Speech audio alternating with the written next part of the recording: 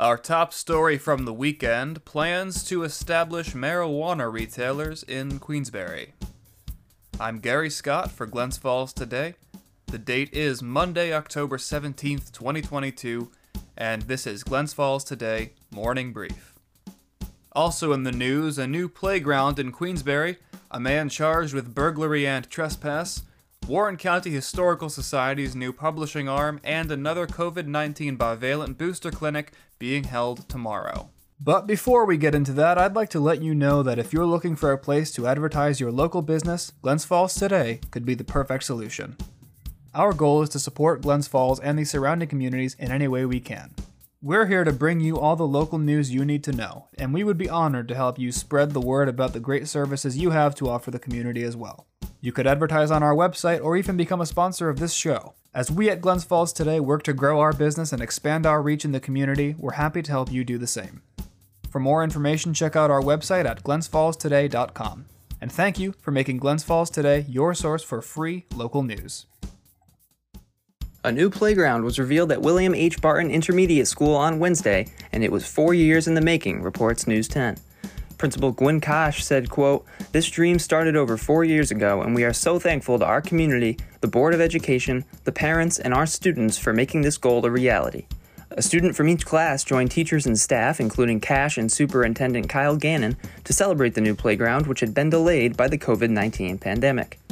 The Queensbury Union Free School District originally surveyed students in 2018 regarding what they hoped to see at the playground and presented 2 renderings asking kids to vote for their favorite. Construction took place over the summer, News 10 reports.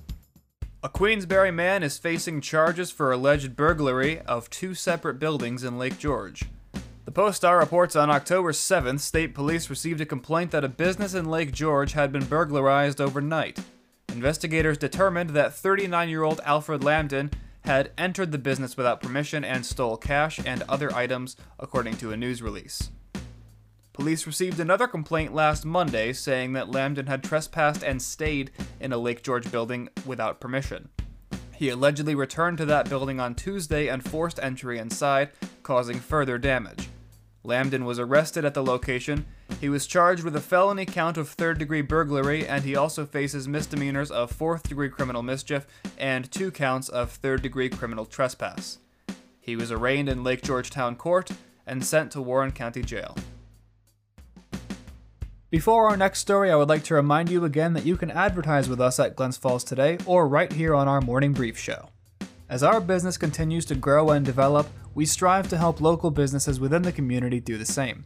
If you'd like to see your business advertised on our website or hear it on this show, look us up at glensfallstoday.com.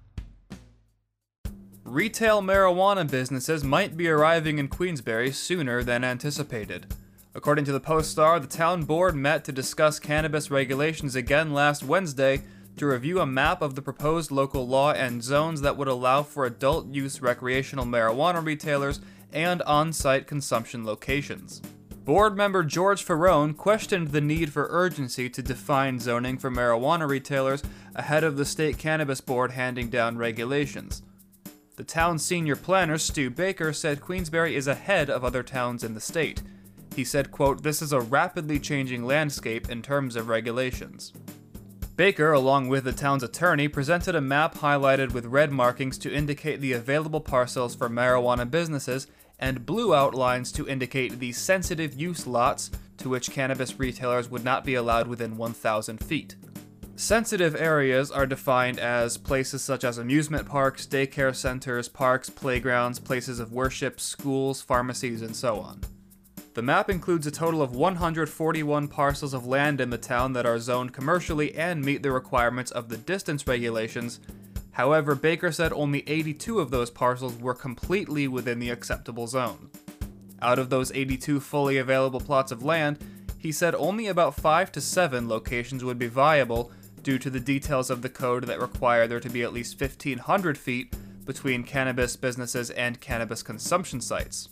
He said officials have been working on the proposal, along with zoning administrator Craig Brown, since June to amend the town code to include zoning for 2 out of the 11 or 12 types of cannabis licenses that will be monitored at a town level instead of state.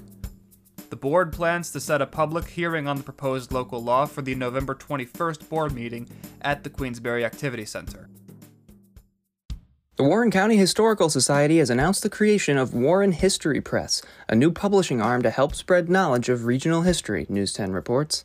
Historical Society Executive Director Don Rittner told News 10, quote, "I've done 11 books on Troy alone, and I could probably do 11 more. I don't think people realize that the Greater Capital District area is where American history began." Rittner has authored over 30 books on Capital Region and North Country history, according to News 10. The books will be joined by 3 encyclopedias and the works of 2 other authors at the Historical Society. News 10 reports that they are also in discussion for books about Susan B. Anthony, whose childhood home is in Greenwich, and James Bond author Ian Fleming, with one of the books having a connection to Lake George. Rittner told News 10, quote, "It's not going to make money. We'd like the author and us to make some money, but more than that, we have great history, and one of the easiest ways for us to get that history out is in book form." Rittner said he hopes to see books on the area's Native American history, as well as the suffrage movement and the history of African American life and slavery in North Country. He told News 10 that he hopes to see the Warren History Press publish 3 to 4 books per year.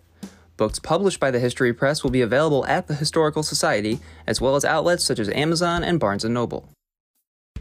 Warren County Health Services will hold another bivalent COVID-19 booster clinic tomorrow, Tuesday, October 18th.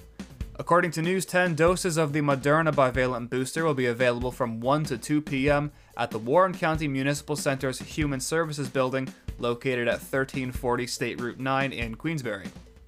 Anyone ages 6 and up who have completed their initial vaccine series is eligible, as long as their most recent vaccination was at least 2 months ago. Attendees will need to register online and bring their vaccination cards.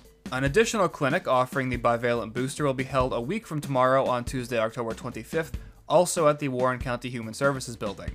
Registration details will be posted following tomorrow's clinic. Those seeking more information can call Warren County Health Services at 518-761-6580.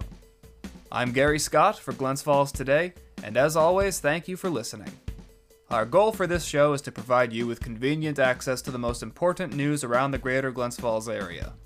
If you love the show and you'd like to support our mission, consider subscribing, leaving a 5-star review, and recommending us to a friend. Thanks again for tuning in. We'll be back tomorrow morning with more local news you need to know. I'm Gary Scott, and this is Glens Falls Today Morning Brief.